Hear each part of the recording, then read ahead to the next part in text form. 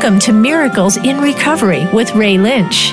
If you are one of the millions of people facing addiction issues or the loved one of someone who is, we're here to help and to discuss solutions. Hope is in your corner. Now, here's your host, Ray Lynch.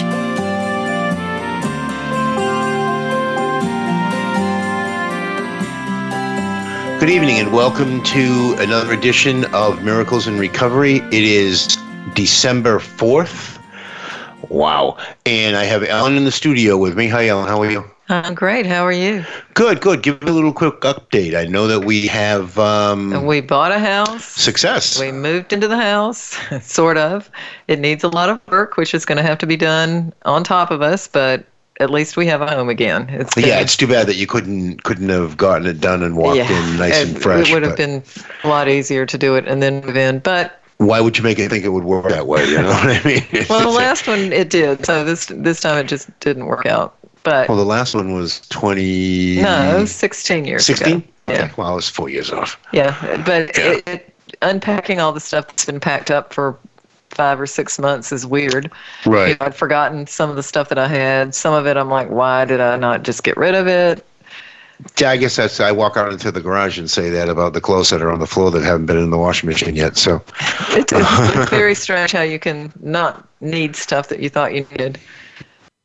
I have a lot of that. So, well, I want to give the number out. It's 866-472-5792. That's 866-472-5792. Call in. Be part of the solution. Tonight, I guess we're just going to wing it. And I was looking at an article by ABC News. It says, take all their excuses away. Hard cases in heroin fight. And then the story starts. The van was coming for Richard Rivera, but it was taking a long time. He waited inside the St. Anthony Hospital, where he had spent the last 3 days getting off heroin. Yeah, that's a lot. That's enough time. That's going to work, right. His next stop, a sober living facility. As his addiction counselor, Deval Williams kept a silent watch. The 49-year-old Rivera griped about the people who found him a bed 22 miles away, complete with meals, job training, and gym access. They couldn't find me a place closer, he grumbled. I'll stop there. That is... I would like to find a place with meals, a room, and a gym. Yes, today. But being an active addict still, because he's only been in abstinence for 3 days, right. 72 hours at the most. There's no mindset change. There's nothing that changed. Right. So you're going to take me 22 miles out of my uncomfort zone, even though, that so comfortable being uncomfortable. I was comfortable hanging in the park that I hung in. And if I had to go hang around the park up the North End, I'm out of my comfort zone. So did I go up there? No. Well, why would I want to go there? Well, there might be something different and interesting there. I doubt it. I'm trying to understand the mindset. Yeah, there is no mindset. Yeah. It's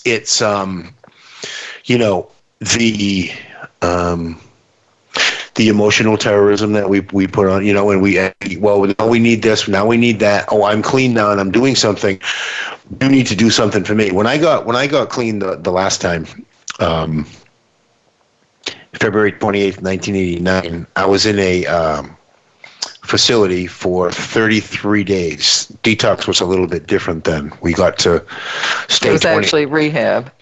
Or what we think of as rehab now. What we think of as rehab today. It was detox because then it was a rehab after. Right. And insurance paid for the 28 to 33 days, right. Countless times until... until you finally got it. Yeah. Or not. So I remember coming out and going right back to the same corner and saying, hey, guys, I'm clean. How long did that last? 15 minutes, 20 minutes at the most, I think I got a day or two, and that was only because it was raining and no one was out, so I think I totally understand this guy's mindset saying they can 22 miles away. I mean, look at it now. You jump a bus for 70 cents and you get to 20 miles. You go up to the other end of the city. But to go from one end of the city to another, out of my comfort element, that was a good excuse for me to use to harbor using. Okay, if I don't like this, I'm going to run and go get high. And you're never going to like it because what you really want to do is run and get high. Make yourself not like it. So that's why I'm saying that, couldn't they find a place closer? I remember, and I've spoken to people that I've gotten into, programs, and they go, isn't there anything near here? No, I mean, do you really want this? Do you want it, or do you want to jerk around? And that's the thing. And why be close to the place where you were doing what you were doing that got you into the situation that you're in? Because that's where you're most comfortable. Yeah. Yeah. And how can you be comfortable being that way? As a person who it's funny. doesn't understand. I guess it all goes back to the bucking of authority. Yeah. Even yesterday or the day before, I ran into, I got some gas, and right on the counter there were those Swedish fish box. Yes.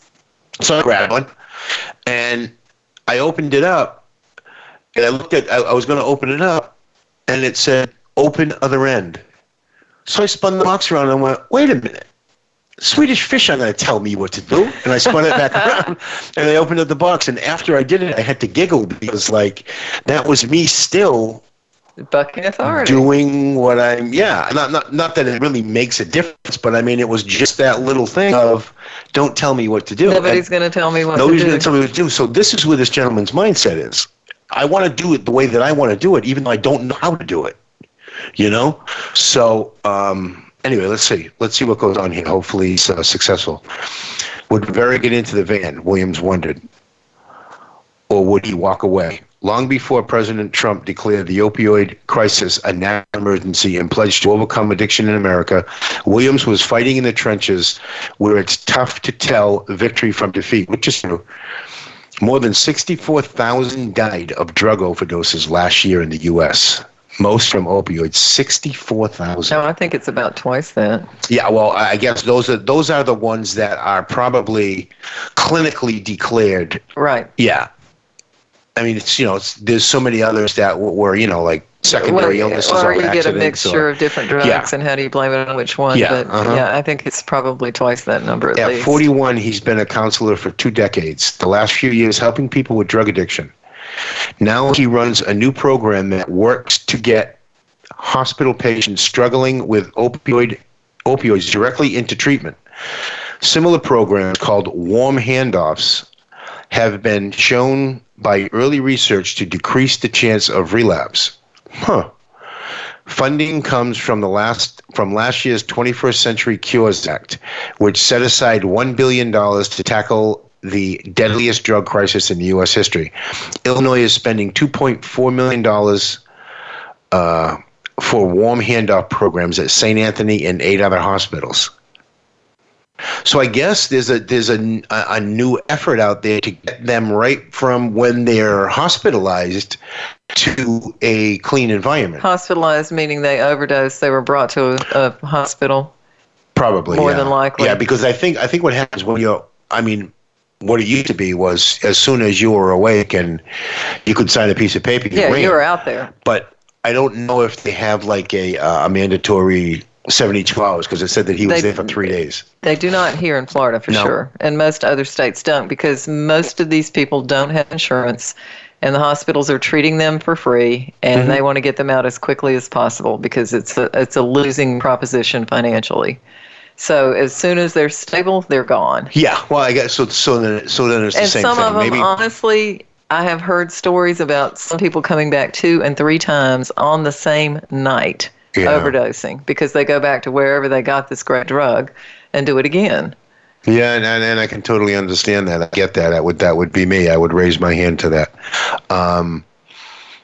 Only because you're so sick that you don't have 1, common sense, and 2, a care.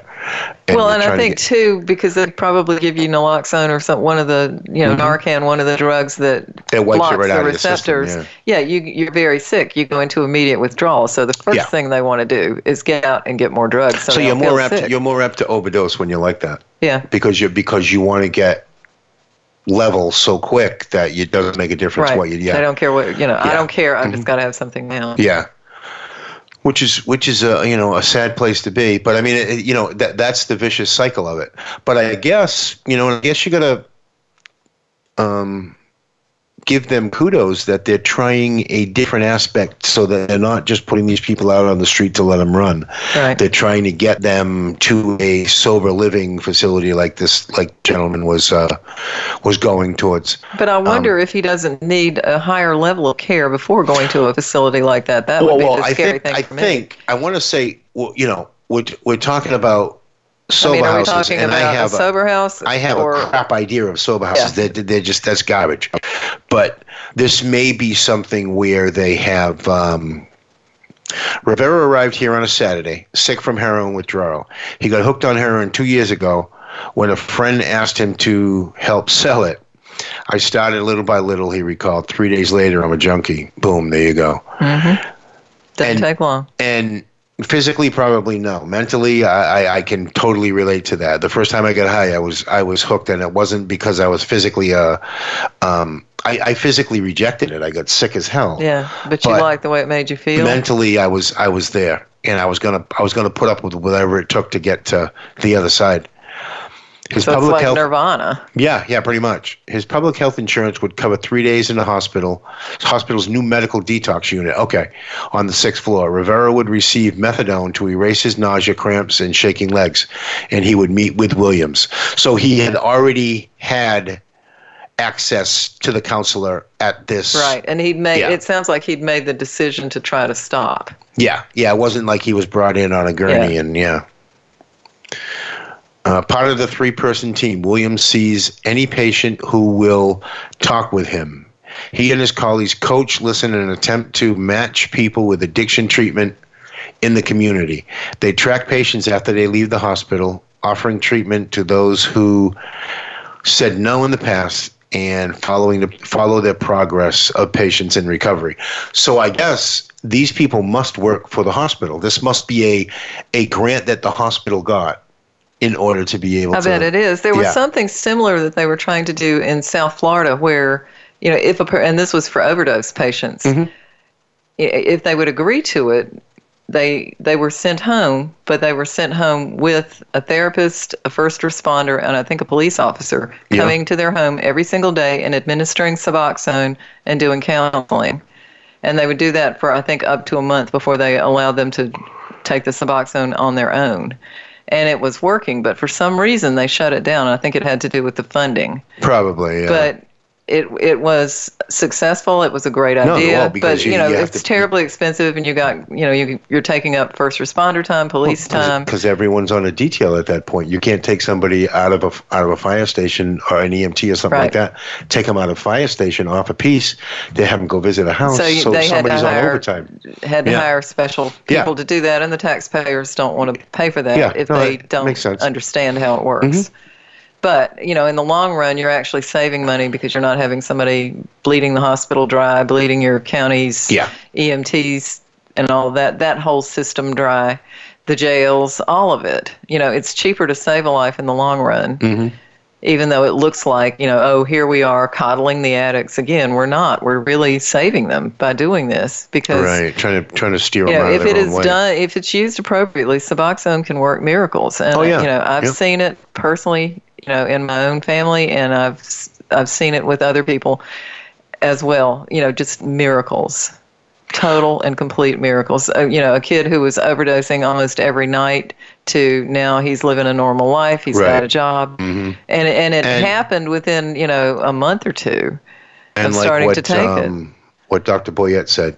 If all it takes is that little pill to get that person a normal life, then so be it. And eventually the thinking kind of turns around when you start realizing that, yes, I can relate in an everyday way. And I think it's the most important thing in that equation isn't what I think. It's what the person that's taking the Suboxone thinks. Right. Because sooner or later it's going to click that all I need to do is this, and I'm a productive member of society again. All of that other noise just falls away. You know, like when I ultimately made the choice to stay clean, I was still carrying serious baggage. Right. And slowly but surely, all that noise just subsided. And when I saw somebody that I crossed the street from weeks before because I still wasn't sure about what I wanted to do, I was okay with that. I didn't have to hide anymore. Right. So the shame, I think, eventually kind of abates a little bit. Yeah. And I think the greatest thing at that point is the freedom of choice at that point, because I was hanging on, and I really didn't have a choice at that point, because if I let go, I would have ran. Yeah. And the freedom of personal surrender was so spectacular at that point. I still really didn't know who or how or what I was going to be, but I did know that I didn't want to be who I brought in the door. And a few short weeks prior, I was still embracing that individual. So, I can get him saying 72 hours clean or 72 hours abstinent, and he's not even in the system. You know what I mean? Mentally, anyway.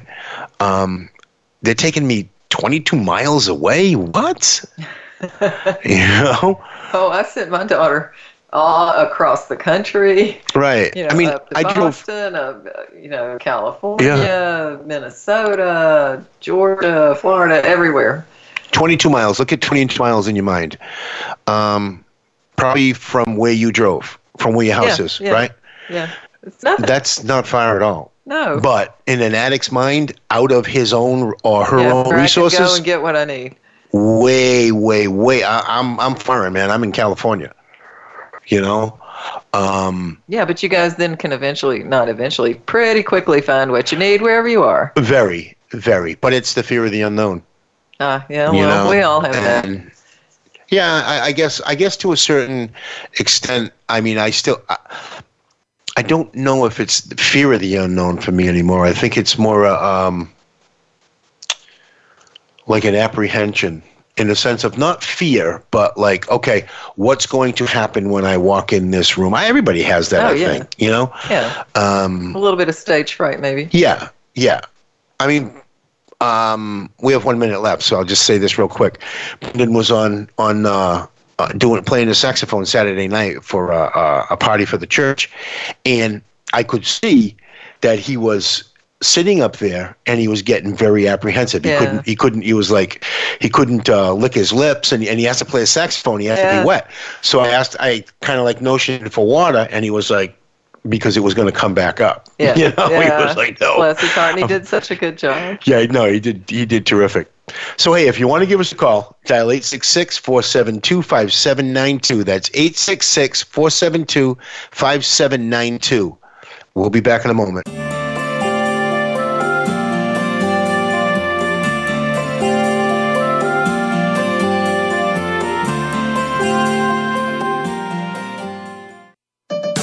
Your life, your health, your network. You're listening to Voice America Health and Wellness.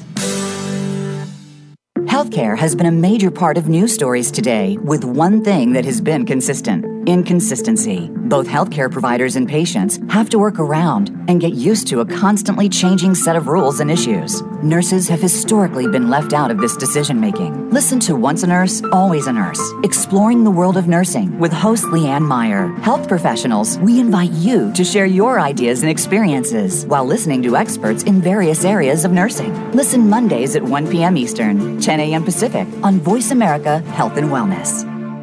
Like many of us, do you feel constantly tired or run down? Weight gain, sugar addiction, stress, and other health issues wear down our bodies and our spirit. You can take control of these and get yourself back on track. Tune into Living Life Naturally with host Lynn Wadsworth. Lynn can help you lower or get rid of migraines, help you maintain a healthy weight, deal with hormone imbalances, and more. Listen live every Friday at noon Eastern Time and 9 a.m. Pacific Time on the Voice America Health and Wellness Channel. What does health look like in an ailing world? How do we tend what needs our care? Join Revolutionary Wellness Talk radio hosts each week as we explore pathways to health for self, society, and the planet. We are home to a range of voices, as there is no single roadmap for meeting the challenges of our times. Tune in Thursdays at 2 p.m. Pacific and 5 p.m. Eastern Time to expand your perspective, deepen your attention, and cultivate practices that support personal, communal, and global health on Voice America's Health and Wellness channel. Explore the power of natural healing with Howard Strauss. Join us each week for an informative program that'll help you learn effective healing methods using natural remedies. Howard's guests include top researchers, authors, and experts who will share their views on a variety of natural products and healing methods that really work. Tune in to The Power of Natural Healing with Howard Strauss, Mondays at 11 a.m. Pacific Time, 2 p.m. Eastern Time on the Voice America Health and Wellness channel. Step into a healthier you. Voice America Health and Wellness.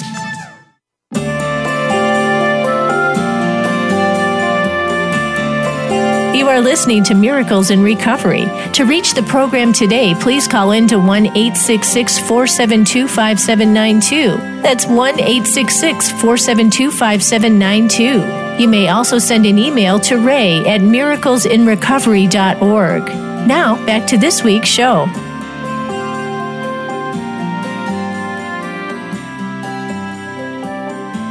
Hey, welcome back to the second segment. Dial 866-472-5792. That's 866-472-5792. I know we have listeners out there. I don't know why you're not picking up the phone and calling. Yeah, give us a call. We'd love to hear your story. Love to hear what's going on in your life. Maybe we can help. Yeah, be part of the solution. I mean, we were talking about newly clean people, and we were talking about all the other isms that follow active addiction. And I'm sure that somebody is out there that can relate to what either we said in the last segment or weeks prior. I have to tell you, somebody told me that ISMS is actually an acronym. I did not know that. I thought it was like the end of alcoholism, but it's I, self, me. That's what ISMS stands for. Who are you talking to, Gary Busey? It sounds like something he would say, doesn't it? No, it was somebody on Facebook. I had posted something and they came back with that, and I was like, wow. But that's true. In the heart of hearts of an addict, it's all about me, because I've got to have what I've got to have, and nothing's going to stop me. Mm-hmm. So I thought that was interesting. I just threw that in as an aside because I had never heard that before. Here's a strange article that I just popped on. I have Google alerts sent and certain keywords. This one was sober living. Okay. This article is from Dayton, Ohio. Sober living facility hopes to expand with Christmas sales. What? I don't know. What are they going to say? I don't know. A local sober living facility needs your help to expand. Good Shepherd Ministries is helping people overcome addiction thanks to a special holiday sale. Good Shepherd Ministries helps addicts recover and get back on their feet, but for the first time, clients are raising money through a Christmas tree fundraiser to expand their services. That's pretty cool, right? Cool. I think that works. I mean, you're taking the gentleman from the conversation in the first segment and giving him something to do and making him a productive member of that people are going to appreciate in the environment that he's in. Yeah. There's a few organizations here that do that and get, like they do carpentry work, they cut grass, so the ministry or sober living company generates money. I don't know what they do with that money. I don't know if they're looking to expand their facility or what, but they at least have their population out there as productive members of society. Exactly. Cutting someone's lawn, getting some recognition or fair market value for what it is that they're doing. Which is much better than standing on the street corner trying to do what you're trying to do. Yeah. I mean, although I think some of the sober livings that are in subdivisions, like we've talked about in weeks past, where somebody bought up a bunch of houses and they're getting them paid for by stuffing them full of addicts. The other neighbors are angry because you've got all these trucks, the landscaping stuff.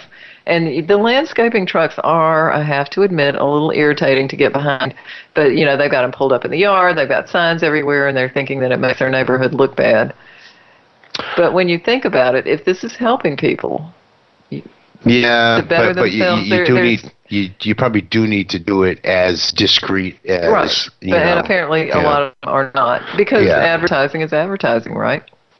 The neighborhood that we just moved into, you cannot have a truck in the neighborhood that's yours that has advertising on it. Obviously the landscapers and the various types of workers come in and out, but you can't have one in your driveway. All right, let's flip this totally to something different. I was scanning through the Google apps and it says smartphone addiction creates imbalance in brain. I believe that. I had told you yesterday, 25 years ago, the first text was sent. Right. So 25 years really isn't that long ago. And today I was with my granddaughter and I had my phone on the counter and something popped on my phone and I looked at it and she grabbed me right by the leg like she knew that I was paying too much attention to the phone. To the phone instead of her. Yeah, so she grabbed me right by the leg and started walking and I dropped the phone and she was like, annoying. Oh, she said that? Annoying, Papa, annoying. Yeah, so everybody's annoying to her now. But so even a child, a 2-year-old, saw that I was paying attention to my phone and not her. Right. Well, you walk into a room and everybody is got the phone in their hands and they're looking at the phone. They're not talking to each other. Or even if they're talking, they're not looking at each other. There's no... I mean, it's weird. There's a circle of people. I mean, my mother even commented on it because she was doing it too. We were sitting in her living room. We've all got our phones out. There were 5 or 6 of us, including her. Crazy, right? And she's we're all doing 88. Yeah. And she's looking at her iPhone, checking her Facebook feed. That's crazy, right? Yeah. Yeah, but her email and stuff, that's how she keeps up with everybody. But that's it. I mean, I don't know if that's the imbalance they're talking about. Researchers have found an imbalance in the brain chemistry of young people. Okay, cool. We're good then. Okay, we're fine. We didn't have these back then. Addicted to smartphones and the internet, according to a study presented today at the annual meeting of Radiological Society of North America. According to a recent Pew Research Center study, 46% of Americans say they could not live without their smartphones. How better of a world would we be in? I know everybody's going to go like, how better of a world would we be in if we had to put a dime in our pocket and stop in a phone booth in order to make a call again? That's the way it used to be. But I'll tell you, I'll drag mine around the house with me. I can't even let it be out of my sight. No, I might miss something. Yeah, and that's sad. It is sad. Yeah, like when a phone becomes priority over people, nature, communication. Life. Yeah. It's a communication device, but you're only communicating with it. Well, it's kind of virtual communication. Yeah. There's the people aren't around you. They're somewhere else. They may not even be real. There's so much of that out there, and you also get something called tech neck, which I think I have. It's because you hold your head at a certain angle, you get wrinkles in your neck. But you probably that's probably from work too, because you work. I sit and work looking at monitors all day, and I have since 1984. Yeah. But tech neck is a real thing, let me tell you. It's funny, you sit and look at a monitor all day for work, and after work you look at a monitor in your hand. Well, I look at the one in my hand too while I'm at work. I've got 2 monitors. I've got 2 phones. I'm looking at all. Actually, 3 monitors, 2 phones. I'm looking at everything. Yeah, you walk around Publix. I went over before, and everybody's crazy. You stopped at a stoplight looking at your phone. What'd you miss? Because you didn't want to hold your phone. I mean, some people do. How many times you gonna beep the horn? People beep the horn at me because I'm doing something silly on my phone. Checking your email. Yeah, it's terrible. Yeah, and if it was taken away, I think, like, if it was restricted and couldn't leave the house, so we still had the technology here, it would be great. Right. If it was restricted and we couldn't leave the house with it, I think a lot of these, I think we would have more personal interaction out in the community where, people would probably stay home because they couldn't take their phone out. But I think within the community, I think a lot of the barriers would be broken because we would have to interact with the different people versus just looking up and yupping. Yeah. Well, like I said, I went through Publix, and the lady in front of me who was buying groceries had her phone in her ear, and the cashier was just doing what she was doing, and she told her to put $49.50. The lady gave her $50, and she gave her a change. And she started taking my groceries, and I said, "Don't you hate that?" And she knew exactly what I was talking about. That's rude. Exactly what I was talking about. That is rude. Yeah. Don't answer your phone when you're doing something else. But that's what we perpetuate. We do it at stop signs. Well, and I think about how before cell phones came into being, especially the smartphones, nobody knew where you were. You could be driving down the road and they can't call you and say, "Where are you? I need you to come here right now." Yeah. You had more privacy, really. Yeah. Now they can track you on your phone. I know. People are tracking their kids. They're tracking their spouses. They're tracking their family members. Well, yes, you can track your car with one of those little things. But I mean, before, if you were not in a building that had a phone, nobody knew where you were. Yeah, nobody knew where you were. Nobody could get in touch with you, and it wasn't all that bad. No. You did walk away, and when I started working in IT in the 80s, when we left the building, nobody knew where we were going. They couldn't call us and tell us to come back because there was an emergency at work. Too bad. Yeah, right. You were unless they knew what restaurant we were at, and if you were in traffic, forget about it. Yeah. The only good thing about I used to think, wouldn't it be great because I'm stuck in traffic? If I had a phone in my car and I could just call home and say, "I'm sorry, I'm running late because I'm stuck in traffic," or if the car broke down. And I think that was the idea. It was. Originally, they were car phones. Yeah, the little bag phones that you plug in, but no, they were installed in the car. Well, yeah, but and then you got a bag phone. They first started. Yeah. I did communications when I was younger, building the towers and all of that, and the very first one was in a bag. And then it got installed into a car, and those were their mobile phones. They weren't what we have today. It was a completely different system. And now it's crazy. I remember when we were in Phoenix, Arizona, actually in Scottsdale, Arizona, where Arizona State University was, and they had one of those big block Motorola phones. Yep, I had one. And the college kids were like, "What is that?" And that was 86, maybe 1986. I got out of the Marine Corps in 86. It was probably 86, 87. And they were like, "What is that?" So technology has come crazy in the past 30 years. Yeah. 30 years is a long time, but when everybody has their own personal communicator in their hand, and 9, 10, 11, 12-year-olds are walking around with them as well. Oh, yeah. Well, I've seen little kids as young as your granddaughter playing with them. She plays with it. She was watching YouTube videos of snakes yesterday. I was going to say she probably knows how to use it. Yeah. Dial 866-472-5792. Share your stories of either addiction, I guess phone addiction now, right? Or food addiction, anything. Is there anything you can't get addicted to? Anything that feels good, I guess, is addictive. Yeah. Or even if it feels crappy. I guess because I was never, it felt good for a minute, but then after that it didn't feel too good, and I was addicted to heroin for many years. So there was no feel good after a certain point in time. But you're stuck with it. Yeah, it's the cross that you bear at that point. But I don't know, and I guess I can understand and relate to someone. Like articles like this that say that there's a brain must dysfunction. Change the brain chemistry somehow, and maybe do make it different forever, rather than. Oh well, we'd probably have to read a little bit more to see if it made it different forever. The thing about my drug of choice was, it's not normal to go home and do heroin. So abstinence makes sense. It is normal to go home and have to eat. Right. So that is a totally different that's a very tough form of addiction because you still have to eat. And you wear it. Yeah. You wear it. So everyone sees it. Everyone mocks you, picks on you, looks down. I mean, terribly. Well, terribly. Viciously. Yeah.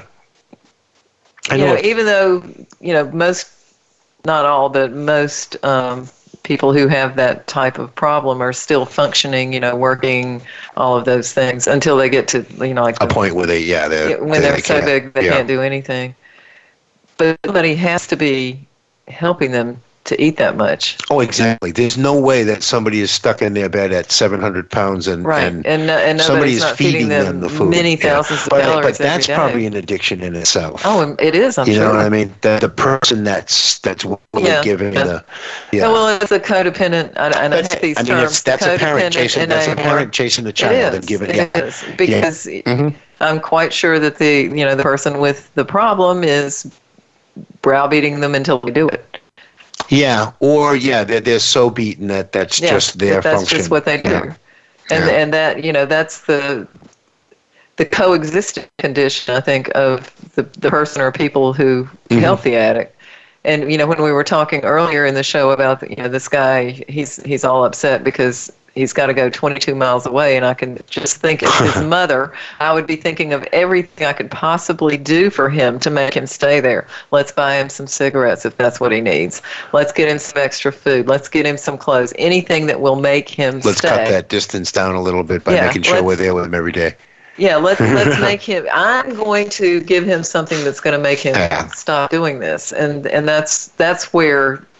The family member, the codependent person comes in and doesn't help, and not, I don't want to say you're hurting the addict because I don't know that that's true, but you are hurting yourself. Well, I think thinking that you can save somebody, you can't. No, and that's the total misnomer of it, that you're thinking you're helping and you're actually hurting, one, yourself, and two, you're allowing the addict to engage in further destruction. Right, because you hear all those stories about people hitting bottom, but I think the family hits bottom too, and so I've heard a lot of people say it was when they stopped that I had to. Yeah, I think that's where I started getting consciously aware when my family had to turn their back on me. But like I said, I don't necessarily claim a bottom. I claim a saturation point. I got to a point where I just couldn't do it anymore. Now, if you want to have an argument, for argument's sake, I was a bottom, but no, I was totally saturated. I was like a sponge, and it was just oozing out. And I said, the next thing is ringing me out. Yeah. So. And the family gets there too. Dial 866-472-5792. That's 866-472-5792. Call in and share a little of your experience, strength, and hope. We'll be back in a moment.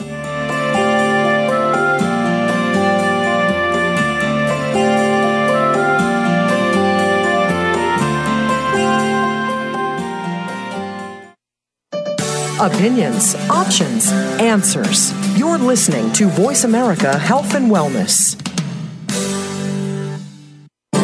Step by step, you made it through the journey of pregnancy. Now your baby is in your arms, and you're on the cusp of a new journey, breastfeeding. As a new parent, you receive a lot of advice, much of it conflicting, some of it outdated.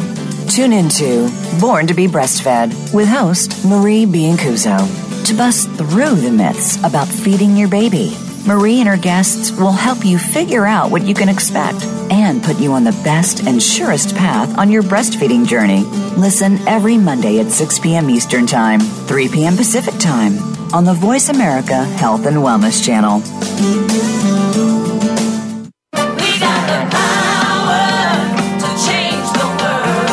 Is your health where you think it should be? If you're like most people, the answer is probably not. Where can you get the answers you need to get on the right track? The answers start on Occupy Health. Each week, host Dr. Susan Downs and her guest experts will answer your questions, as well as prepare you for questions you'll want to ask your health provider. You'll want to plan for your optimal health with Occupy Health. Listen Fridays at 11 a.m. Pacific Time, 2 p.m. Eastern Time on Voice America Health and Wellness.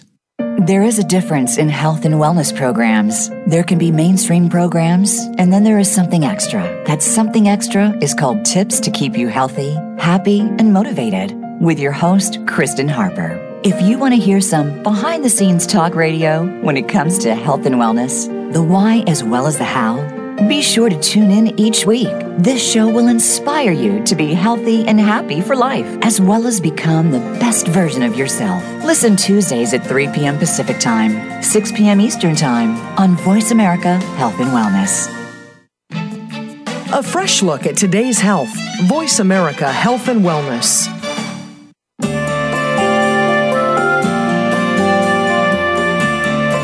You are listening to Miracles in Recovery. To reach the program today, please call in to 1-866-472-5792. That's 1-866-472-5792. You may also send an email to ray@miraclesinrecovery.org. Now, back to this week's show.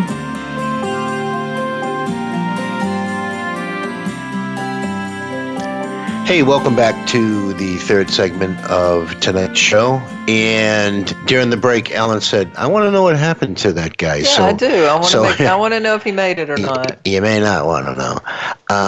The next day in room 636 must have been the 22-mile-away facility. Yeah. Rivera put on jeans and a baseball jacket, getting ready to leave.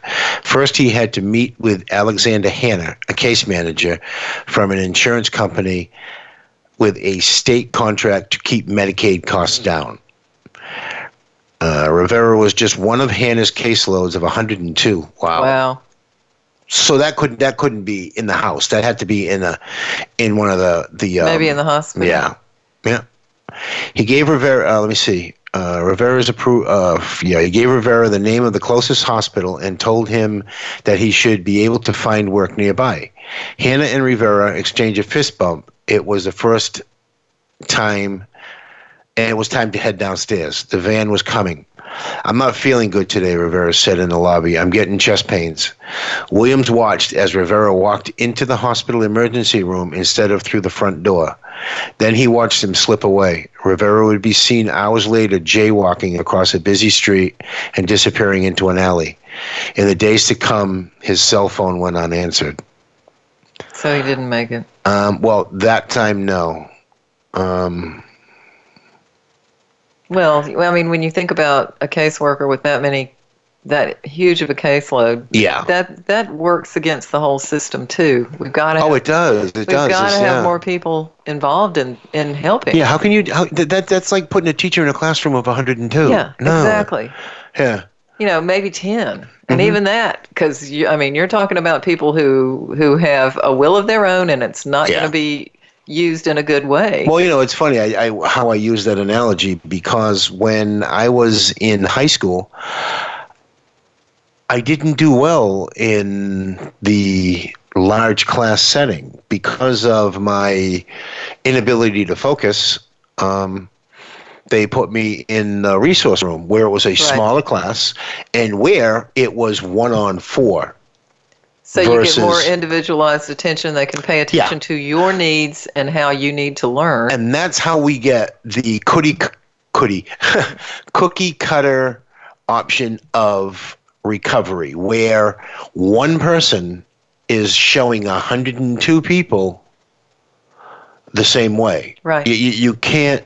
It doesn't save work. Everyone in that box. You couldn't teach all four at once in the small environment I was in, but you had a better chance of having them understand it because you could take a second and have a conversation with me about what it was that I didn't understand.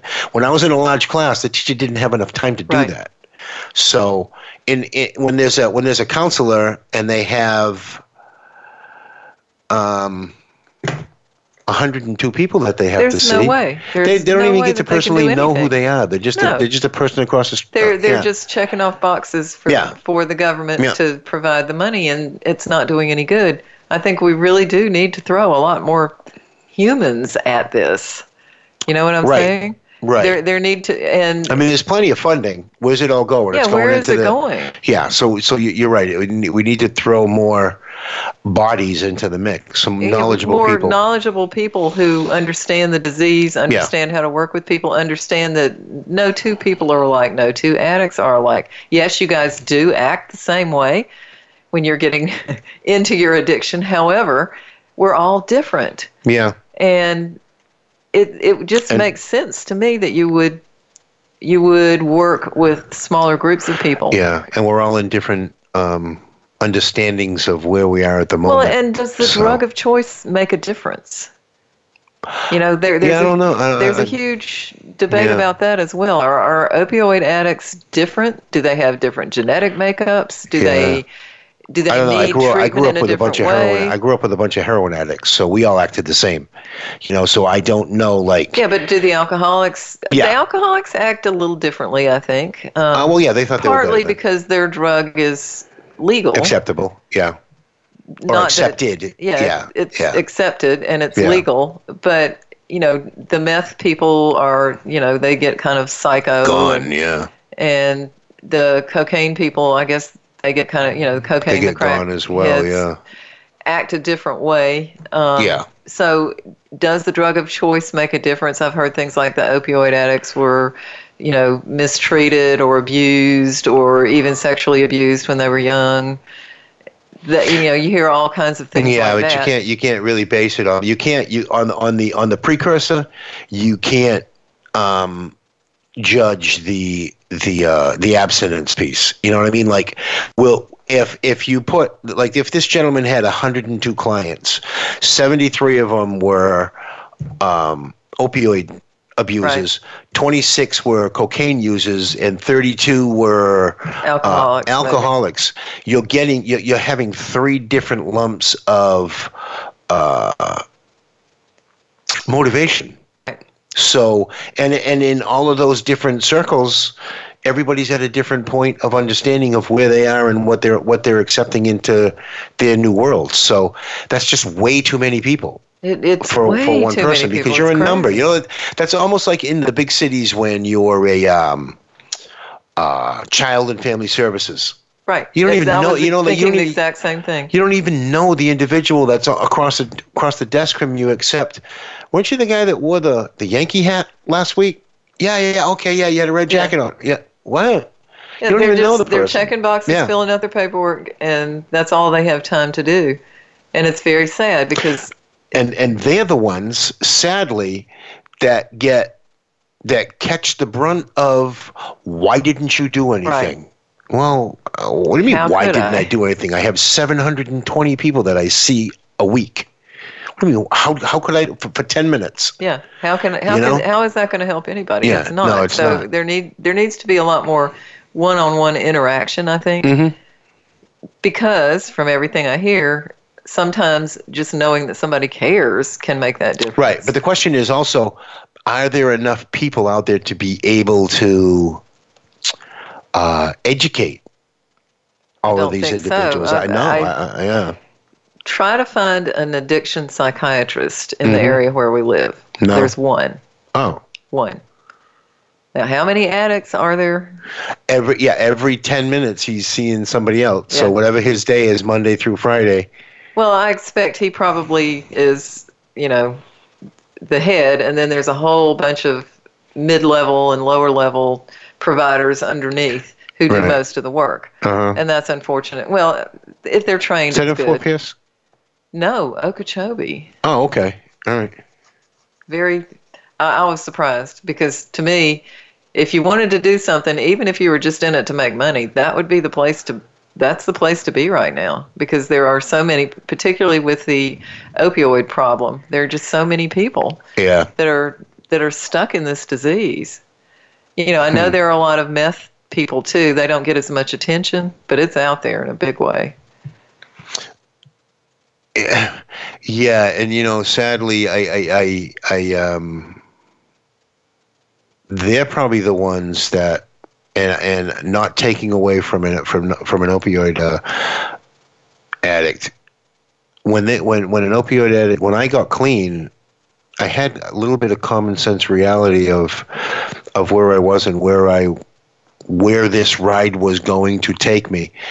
I think with any other substance like cocaine, it does so much psychological damage as well. I mean, granted, there's people out there that do psychological damage that are opioid. I'm not trying to No, but box I think everybody. the brain damage that happens from that is exactly, pretty. Exactly. I mean, and when the you come out of it, chemicals you don't that go even, into it are horrible.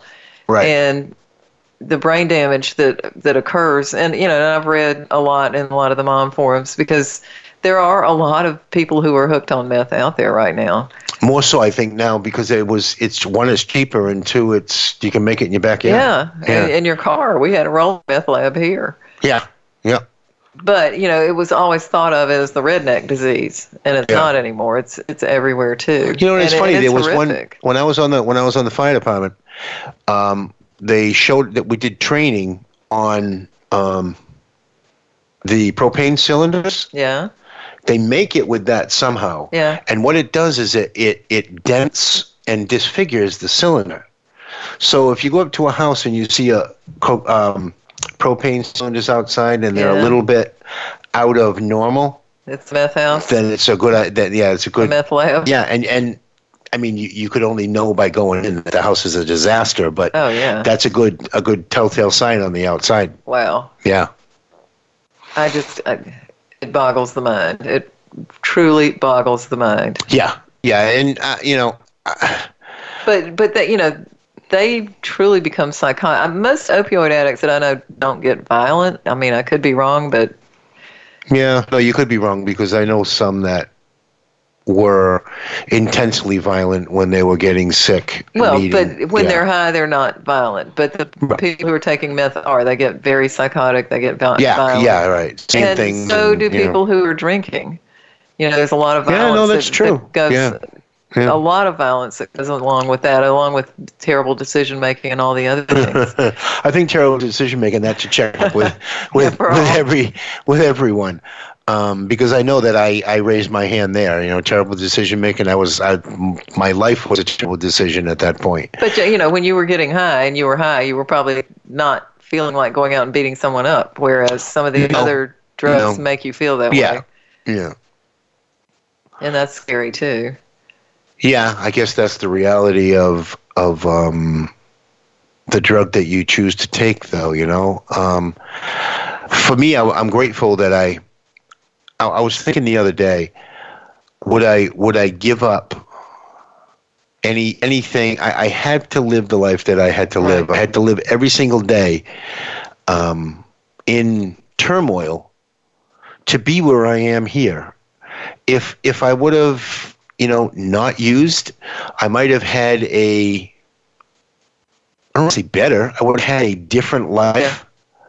But I might not have the awarenesses that I have today. I might be the biggest jerk out there. I don't think you would. You wouldn't have the, as we've talked before, the tools to be able to take a step back and look at your behavior and say, is this, what I really want to do? Is this how I want to interact with this person? Is this how I want to handle this job? Is this, is this what I want to do? No, because I probably would have been one of the ones looking down my nose saying, look at that. Right. Not even knowing that I was one bad decision away from being me. Right. And I'm grateful today that I'm grateful today that I made that bad decision, and I'm grateful today that I put my family through what I put them through, because I don't think we would be who we all are if we didn't all walk the path that we walked. Right. If something in the early 80s or whenever all of this madness started was just a little different, we wouldn't be who we are today. One, I wouldn't be sitting here talking with you. No, that's true. So, I'm grateful today that I walked the path that I walked. So, I guess what I'm saying is love your act. Don't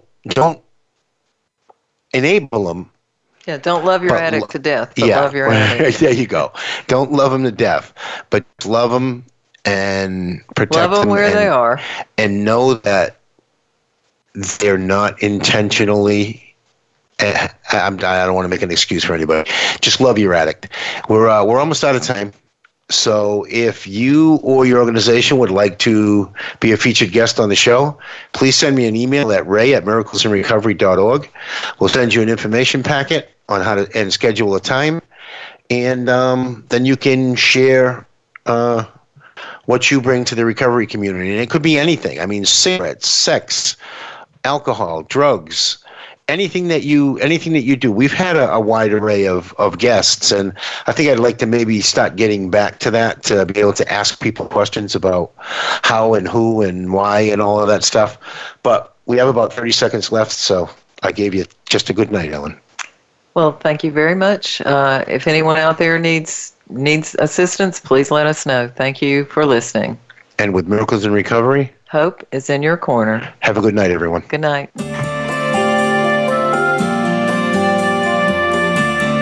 Thank you for joining us this week for Miracles in Recovery. Be sure to listen again for another edition with your host, Ray Lynch, on the Voice America Health and Wellness channel next Monday at 5 p.m. Pacific Time and 8 p.m. Eastern Time. Have a great week. Hope is in your corner.